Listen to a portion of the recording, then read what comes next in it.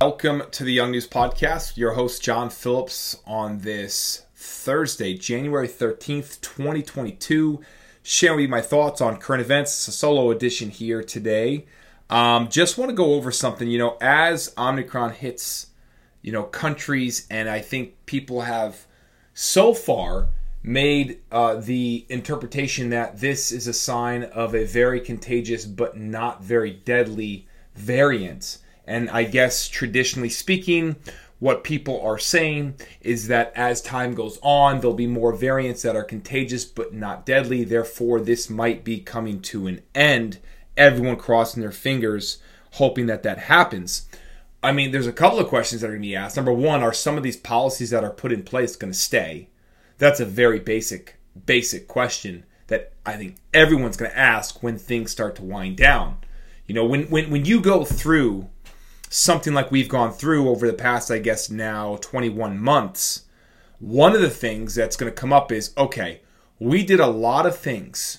We did a lot of things over the past 21 months that we wouldn't normally do. What things stay, what things go. And it'll be interesting what parts of the country adapt certain things, or I should say what parts of the country keep certain things and which parts of the country say absolutely no, these are gone, see you later, sayonara. That's a big question, a very big question, because if the virus is gone, that would you would think. So you would think in a normal society that mandates are meant to protect people during a virus time. The virus time is gone, therefore the mandates are gone. That would make somewhat sense in terms of the logic used when approaching this topic. But I am not so certain that when the virus goes, the mandates go. I think the idea stays in certain parts of this country. And the idea is there's a problem. We need to make sure that we have this problem under control. The way that we will make sure that we have this problem under control is monitoring the people who live, in our part of society. If we can monitor them and we can have a control over some of the problems that we have defined, then we can deal with this problem in the future. That is something that I think a lot of people should be looking at. So the big question is, do we go back? Do we go back to normal or somewhat normal? The other question is going to be what part of our society was exposed the most, right? So what part of our daily life that when the virus hit, we said, oh my gosh, we were vulnerable, we were weak, but we were blinded to this vulnerability and this weakness. And the virus was able to shine some light on this weakness. Now, everyone's going to have an opinion on this. Everyone's going to have a different take on this. I'm going to say that our addiction to short-term pleasure is something that we have to look at. We were and are addicted to the fast, easy, cheap lifestyle. We want things now. When the virus hit, there were several things that people could have decided to do.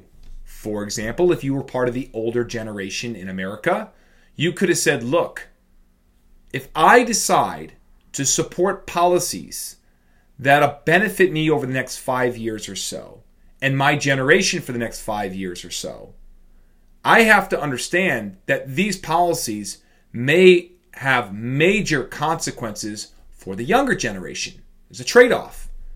And the long term, right? Because younger people live longer than older people on average.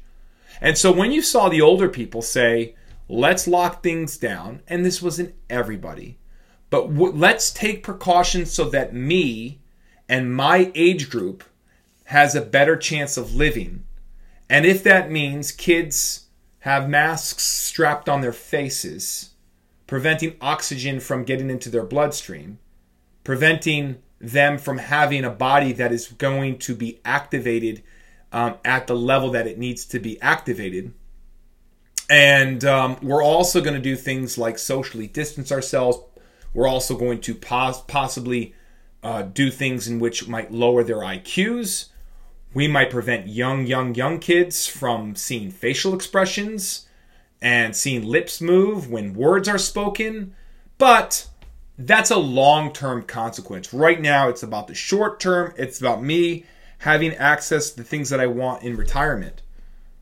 So that's something to think about as well.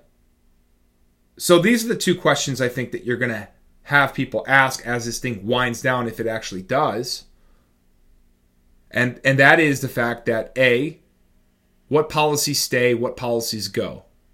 There were a lot of policies implemented over the past 20 months. What policies stay, what policies go? And the second question is, what weakness was exposed? And I'm saying that when it comes down to debt, when it comes down to